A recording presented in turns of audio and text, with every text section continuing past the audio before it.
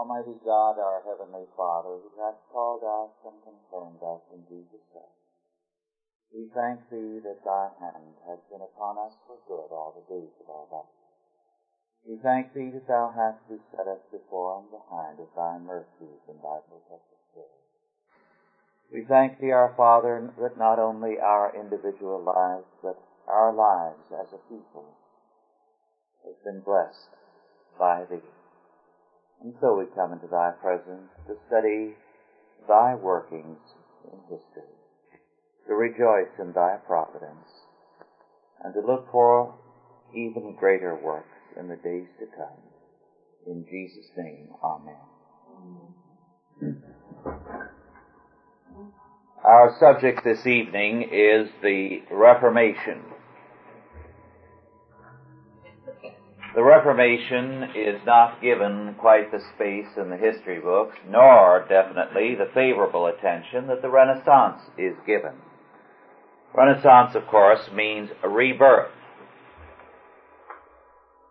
It was a self-conscious rebirth of paganism and humanism.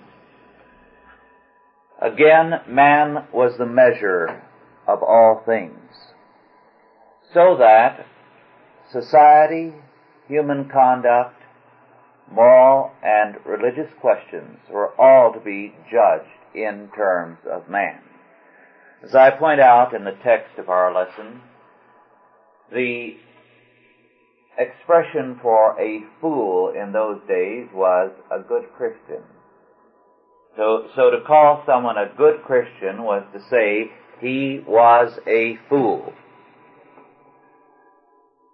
The Renaissance was a period of aestheticism as against ethics. Aesthetics instead of ethics. That is, the form, the manner, the beauty of something as against the moral question. As a result, the Renaissance saw a number of very interesting developments. On the one hand, there was a tremendous emphasis on taste, good taste in every realm. Thus, the gourmet was associated with a gentleman. A gentleman was a man who had particularly refined taste in foods and in drinks. This was cultivated to the nth degree in those days, to the point where sitting at a table was not so much eating, but tasting endlessly from an incredible variety of foods that were paraded before someone, so that the aesthete could dabble and taste and sit endlessly and prove himself by his commentary on that which was set before him. The same was true with respect to art. There was a heavy emphasis on the form, on manner. Earlier, art had been concerned with religious themes and was in some respects a more developed, a more refined art, we could say. But the emphasis now became, of course, humanistic in content, but even more the refinement and the subtlety of the form. The dandy again came into his own. Now the expression the dandy belongs to the Enlightenment period, or more properly to the 18th century. But there was a comparable standard at that time, and men began to dress like peacocks, a splash of color, as much ornate dress as possible, and as expensive as possible, so that a man's wardrobe cost a fortune. And this was true also of women. An incredible amount of money was spent on wardrobe to the point of virtually bankrupting oneself in order to put up the appearance. In other words, appearance was everything. Life was a performance, self-consciously so. The world a stage. but not before God, but before men. I point out that Castiglione in his Courtier, or perhaps it wasn't here, it was in The One and the Many, Castiglione in his The Courtier says that a good soldier, a gentleman soldier, does not do brave and foolhardy things if there's no one to watch. So that he does the foolhardy, the brave, the daring thing when he is sure that the prince or the general is observing him. That's the time for brave and daring actions. It's wasted on any other occasion. Men, in other words, were continually putting on an act self-consciously, deliberately before other men. And this was the goal, the purpose of life. Not morals, but appearances. Similarly, there was a refinement of torture. It was crude just to kill a man. You developed a highly reformed torture in order to dispose of them. The Renaissance thus saw this emphasis on appearance, taste, manner, the gourmet, as against the moral and the godly man. At the same time, because the moral issue had been subverted, the religious and the moral issue, you had a period, in fact, one of the periods of the most unbridled totalitarianism in all history, when it was considered nothing at all to eliminate thousands upon thousands of people, when it was nothing unusual to admire Pope Alexander, who was the father of Lucrezia Borgia and Caesar Borgia, as well as others, and maintained a harem in the Vatican, because he was so shrewd and astute. That was the thing men admired. There was nothing wrong with his character. After all, if you have power, you use it. But he did everything with such finesse, with such taste, that it was all really excusable. As a result, with his emphasis on appearance rather than religious faith and character, tyranny developed to unimagined bounds. It would be tiresome to go into the depiction of it, but the Renaissance tyrant was indeed a fearless, a ruthless, a vicious person, and society thought nothing of it. Because whenever the emphasis is on appearance, on taste, as it is again in our time, the truly godly values, religious and moral, disappear, and human life becomes cheap as long as appearances are maintained. As a result, the Reformation came none too late.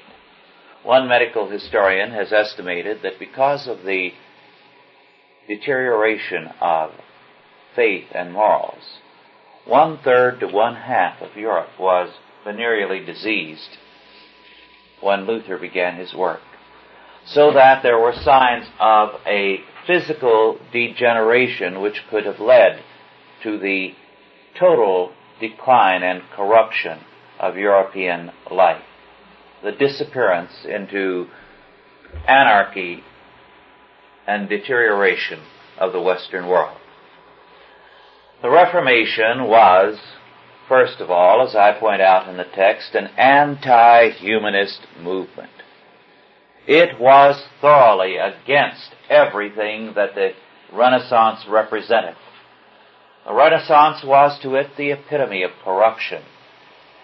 The Reformation thus very definitely climaxed a century later in Puritanism, because the Puritans despised with all their heart this kind of affected prancing. Some have tried to say that the Puritans were anti-art, anti-good taste, and so on, which is false. As a matter of fact, some of the Puritans were among the outstanding men in art, in the appreciation of music, in the producing of music, and so on. They were not a crude people, but they gave moral priority its proper place. And the result was a truly great art that developed. In music, Johann Sebastian Bach; in poetry, men like John Milton, and so on. Certainly not people who were anti-art and who had a tremendous audience that appreciated and loved what they had to say. So that anti-humanism did not lead to a depreciation of art and taste, but giving it its proper place. Then second, the Reformation was a scholarly movement, and it's important to recognize this fact. It was headed by scholars.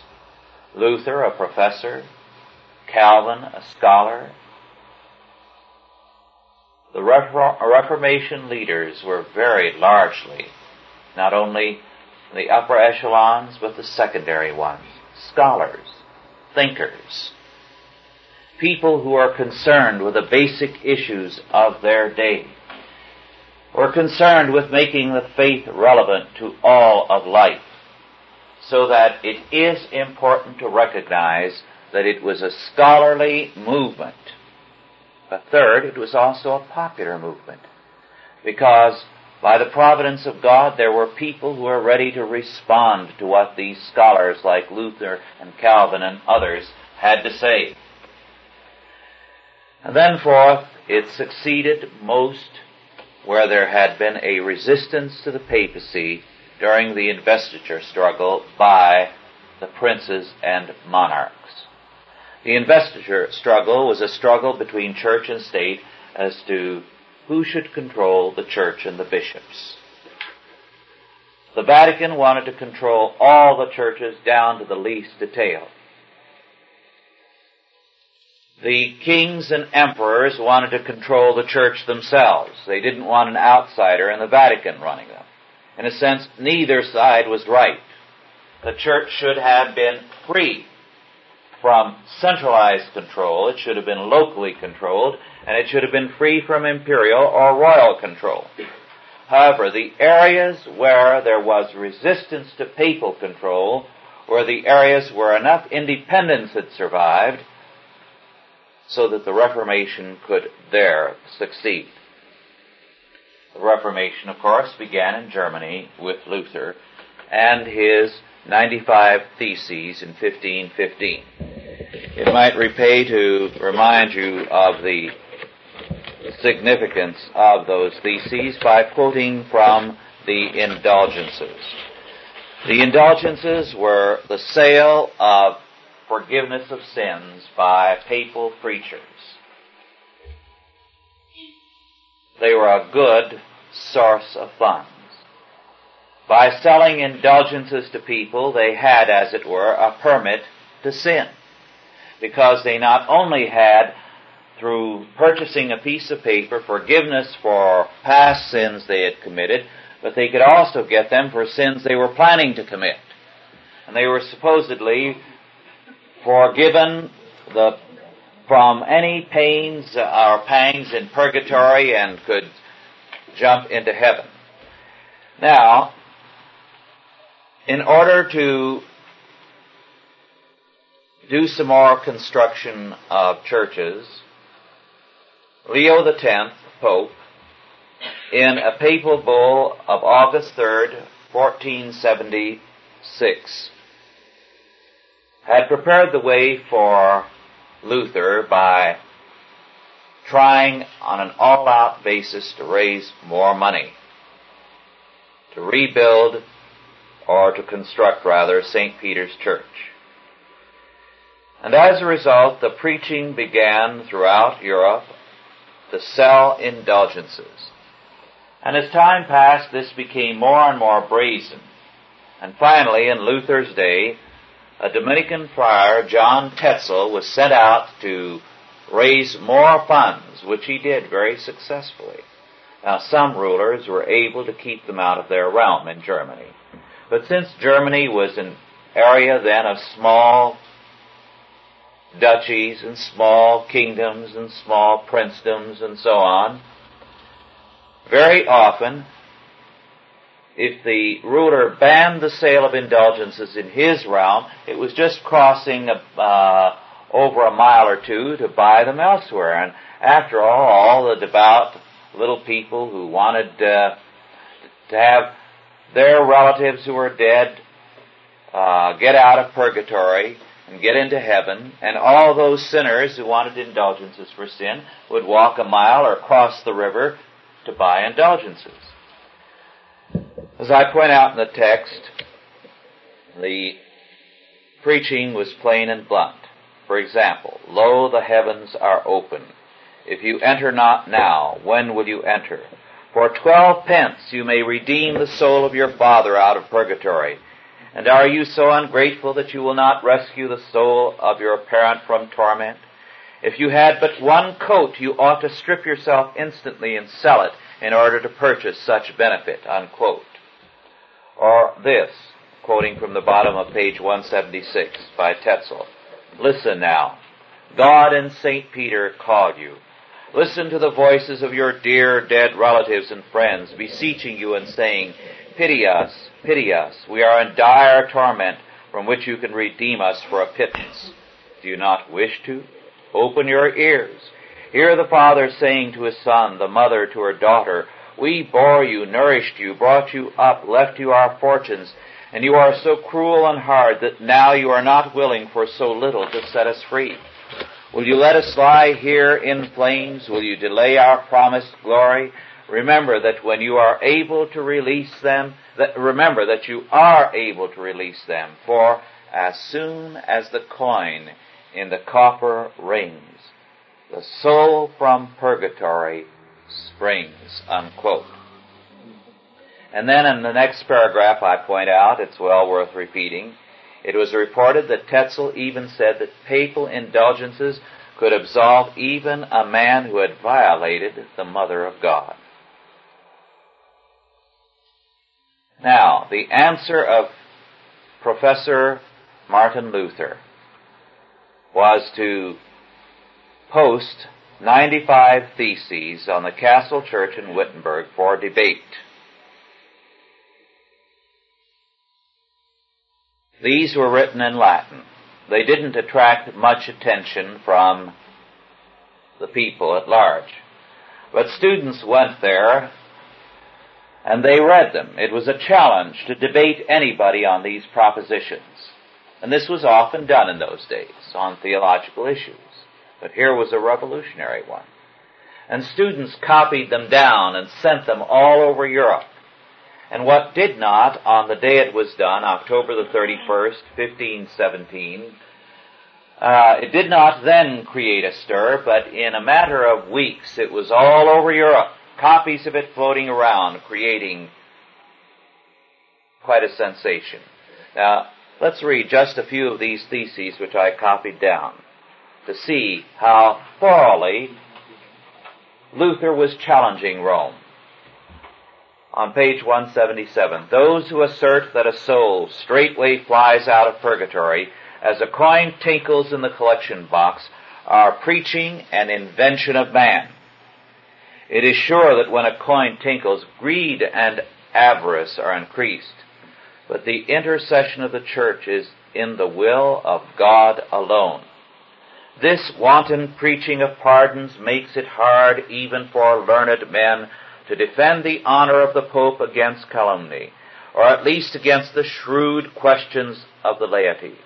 They ask, why does not the Pope empty purgatory on account of most holy charity and the great need of souls, the most righteous of causes, seeing that he redeems an infinite number of souls on account of sordid money given for the erection of a basilica, which is a most trivial cause?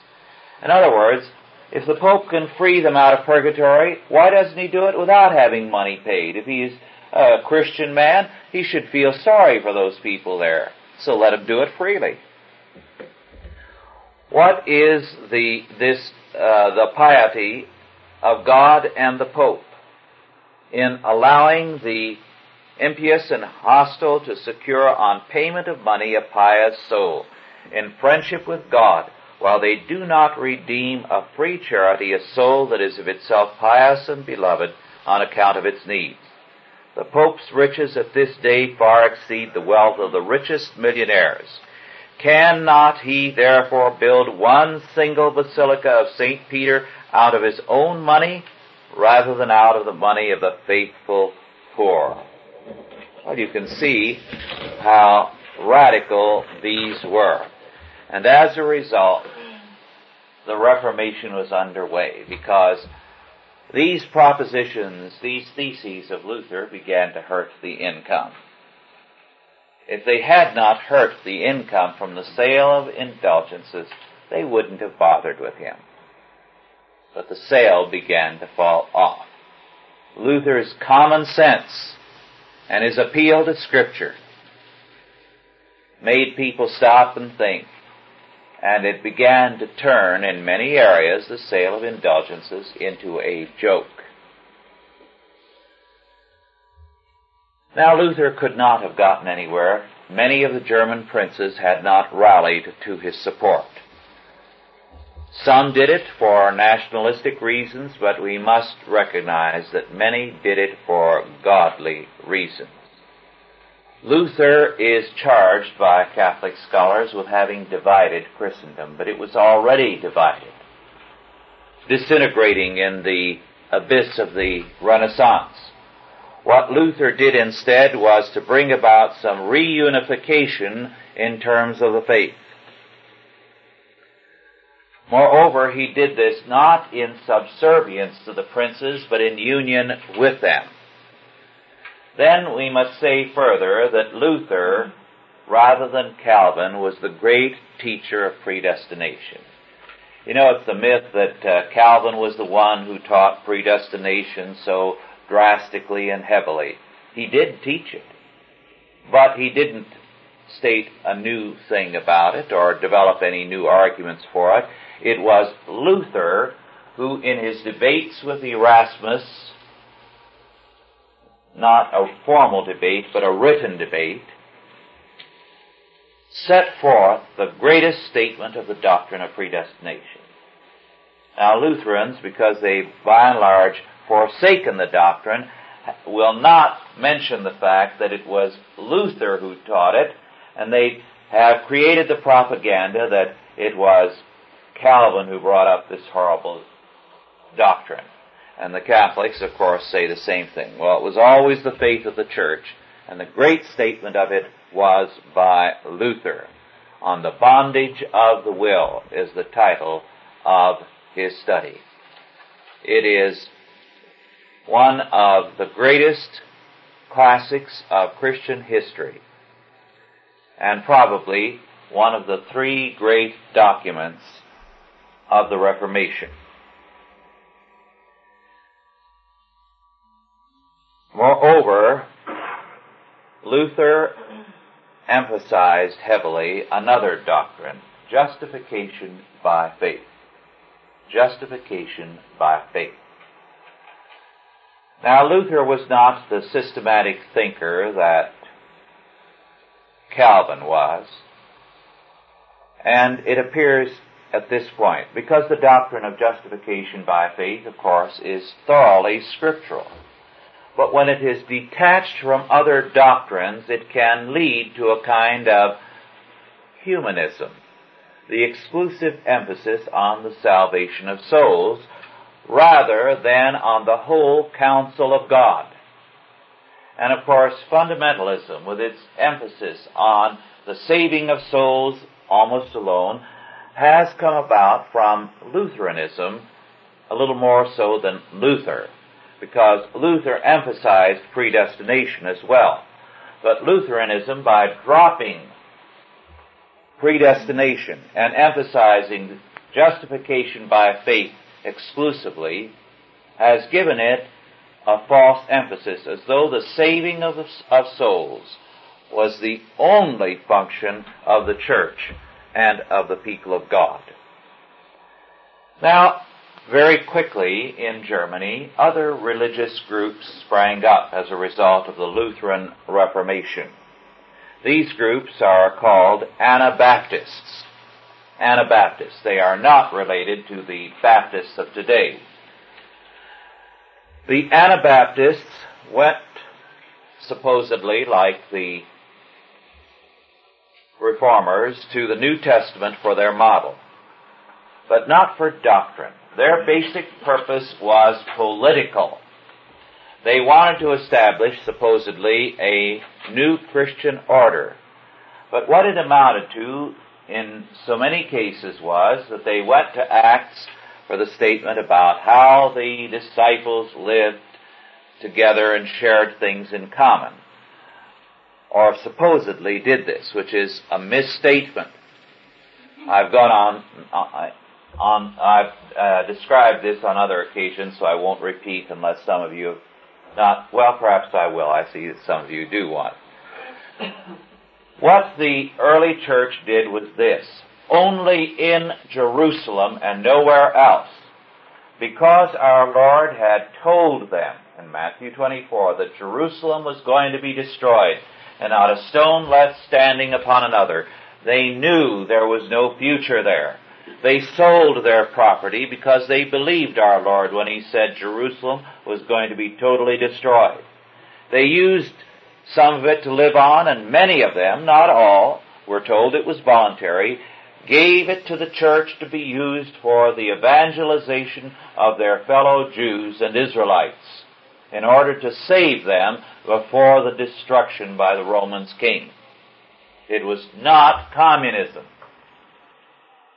However, the Anabaptists tended to see it as their model. So when they went to the New Testament, it was things like this they zeroed in on. And they tried to establish a communist order. As a matter of fact, at Munster, several such groups were started, but Munster is the classic case. They did seize the area for a while, and they expected, like all communists, that once they had gained power, everything was going to be perfect. It doesn't work that way. And of course, they then went into all kinds of sins, including polygamy, because they were beyond the law. The law was dead as far as they were concerned. They were in the reign of grace, in other words, of communism. And so some flagrant immoralities became commonplace. And it went from bad to worse. And finally, these communistic groups were put down in blood. The other groups tended to abandon politics and emphasize inwardness. And some of those who had been very political at first, like the Quakers, tended to abandon that for a kind of pietism, emphasis not on faith, but on the inner light. The thesis, for example, of Quakerism is that every man, whether he's a Christian or non-Christian, has a spark of the divine in him, and that's heresy, and all he should do is to develop that inner light. The Anabaptists, thus, were a very revolutionary group, which subsequently became a pietistic group emphasizing the inward aspect of life. The Quakers are one such group still surviving, and there are several others. The Mennonites are also an Anabaptist group, but they were more religious in their emphasis, so that while they did believe in forming communities, it was not a revolutionary community, but their community separated from the world, so that they were the Christian element in the Anabaptist movement. In Switzerland, Zwingli, a Catholic priest who had been an immoral man, became a convert and the leader of the Reformation for a time in Switzerland until he was killed in battle. The great work in Switzerland was that of Calvin, whose dates are 1509 to 1564. In other words, when Luther posted his 95 Theses on the church in Wittenberg, Calvin was a boy of 6. He went to school, began his training as a very devout Catholic, and it was only little by little as a young man that he became a convert to the faith of the Reformers. Calvin's emphasis, unlike Luther's, which was on justification by faith primarily, was on the sovereignty of God. You began with the sovereignty of God and the infallibility of Scripture. Then, the sovereignty of God meant salvation by the grace of God through faith, so that Calvin firmly rooted the doctrine of justification in the fact of God's sovereignty. Moreover, he emphasized that the kingdom of God means the universal reign of God. Catholicism had equated the kingdom of God with the church, so that state, school, family were not a part of the kingdom of God. The church and the clergy were the kingdom of God. This was a very important thing, and without this you cannot have a true concept of the Reformation. And this emphatically Calvin emphasized. It was one of the great advances in Christian history. Then he stressed also the priesthood of all believers, which was a doctrine right out of justification by faith. The priesthood of all believers means the doctrine, moreover, of calling or vocation. Every man, whether he be a minister, a banker, a carpenter, whatever he is in a godly vocation and must serve where he does under God and as a service to God. Then Calvin also emphasized the doctrine of the covenant and the independence of the various areas of life. The church could not be under the state, nor the state under the church. The school was independent, the family, every area, but interdependent as well, alike aspects of the kingdom of God and together serving God. And in Geneva he attempted to set these things forth. Now, Calvin is often portrayed as the dictator of Geneva. The fact is, he couldn't get permission to hold communion from the city council. He had to defy them. He was not even given citizenship until they knew he was dying. The supposed dictator of Geneva would often have dogs sicked on him when he walked the streets, everything done to discourage him. It was a reformation against tremendous opposition, and very often he had his bags, as it were, packed, ready to leave at a moment's notice, because it seemed so impossible that he could continue much longer. Now, the Reformation in England is another aspect of the Reformation which it is important to understand. The English Church existed long before Rome had any control over it. It was a part of the great Celtic or Irish Church, an independent church. It was put under the control of Rome by the British Crown. Thus it was for centuries thereafter a captive church, as Rome and the English kings struggled for control over it. And sometimes the various monarchs would run the church in England. What Henry VIII did was nothing new. And at other times, the Vatican would run it absolutely and ruthlessly, so that the church was alternately a captive to Rome or to the crown. What Henry did, thus, was to reestablish the royal power over the church, which the church had had off and on through the centuries. Nothing new was done. Contrary to the Catholic position, the Church of England was not created by the act of Henry VIII. It existed before the Church of England ever had any contact with Rome. Moreover, the Church of England, before Rome appeared on the scene, was a highly developed church with deep roots, even apart from the Irish, in the Roman period. The Irish gave it definitive shape. But because England had, in the earliest days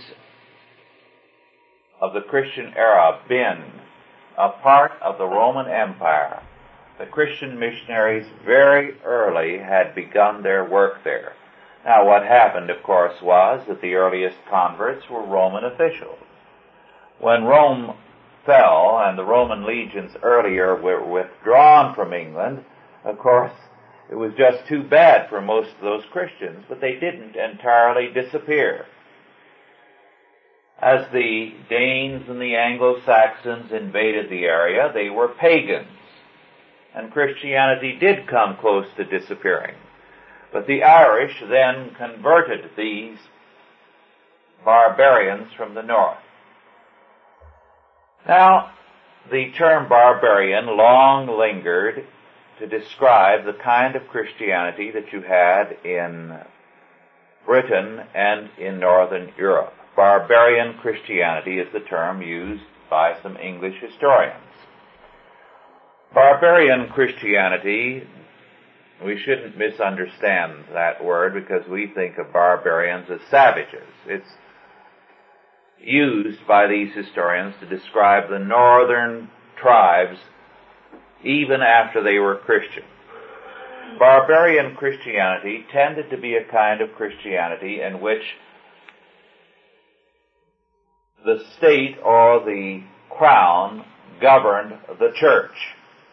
And this was the pattern that Henry VIII tried to reinstitute in England. Now, Cranmer, a very superior man and a very wonderful Christian, tended most of his life to be given to this barbarian Christianity, to believe in the royal preeminence. And this is why very often people fail to understand Cranmer's position. They feel he was a hypocrite, that he was a time-serving man. He was a man of very great sincerity, integrity, and very real faith. His position was more Lutheran than anything else. In fact, he had begun as a secret Lutheran. He was very genuinely convinced that the crown, rather than the Vatican, should govern the church. The issue finally came to a head in his thinking with Queen Mary. She was both Catholic and both the crown, the monarch.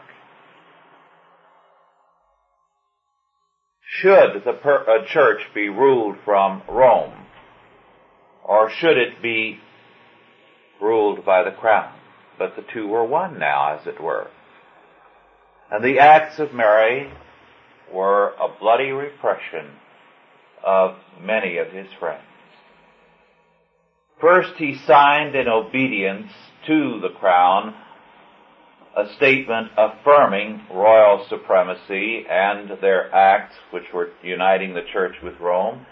And then he came to the realization it cannot be Rome or the crown, it has to be the freedom of the church. And he renounced the statement he had signed and went to the stake for it. And when the flames began to leap up, he put out the hand with which he had signed the first statement, that it might burn first. Cranmer is not sufficiently appreciated in our day. He was a very great man. But the Church of England took its definitive shape under Edward VI, the young son of Henry VIII, who succeeded him, and died when I think he was around 17 or 18. Edward VI was a very devout and a very wise young man. And under him, the Book of Common Prayer took its definitive form. The Church gained its name, which, unless it's been changed, was for long the legal name, the Reformed Church of England. You never hear of that nowadays. So that, properly, the Reformation had two kinds of churches: the Lutheran and the Reformed. Many people say Lutheran, Reformed, and Episcopal. This is not true. Basically, the best classification is Reformed and Lutheran. The two great documents of the Reformed churches were Calvin's Institutes and the Book of Common Prayer. This is why there is so great a hostility to the Book of Common Prayer in the Church of England.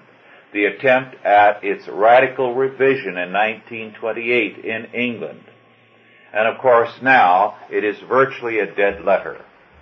So the thought of identifying the established Episcopal Church of England and the Episcopal Church of the U.S., the major group, with the Book of Common Prayer is going to be over very soon. It is by and large being supplanted. The new liturgy is definitely anti-prayer book. It deliberately sets out to violate it, and a great deal of substitutes are commonplace in the church today with Episcopal permission. And of course the reason is obvious. The Book of Common Prayer, as well as the 39 Articles, give a theology which is so alien that it is unendurable even to repeat it without faith. Now, Henry VIII, unfortunately, is remembered by most people in terms of Charles Lawton's depiction. Henry VIII was not a stupid slob. He was perhaps the most brilliant mind on any throne in Europe at the day. This does not mean he was a good monarch, far from it. He was the darling of the Renaissance scholars. They were delighted. Here was the dream of Plato to be realized, the philosopher king. A man with a brilliant mind. A man with a great talent in every area. As a musician, a composer. I have somewhere at home a poem that survives of one of those that he wrote, and I think it's as good as anything Shakespeare ever wrote. He was a man of incredible talents. Just amazing. It's rare that there's been a king who has ascended to the throne with abilities equal to Henry VIII's. Moreover, he was trained for the priesthood. His brother Arthur was to be the king. He was the Prince of Wales and the older brother. So Henry VII decided that Henry would be Archbishop of Canterbury. And the two brothers could this way run the country very neatly. And this was very shrewdly planned. Henry VII, incidentally, was a very able, intelligent king. His wife, Henry's the mother, Elizabeth of York, a very remarkable, very superior woman. Arthur died. And as a result, Henry was yanked out of training for the priesthood against his wishes. He was very devout. He wanted to be a priest. and he was married to Arthur's widow, Catherine, some years older than himself.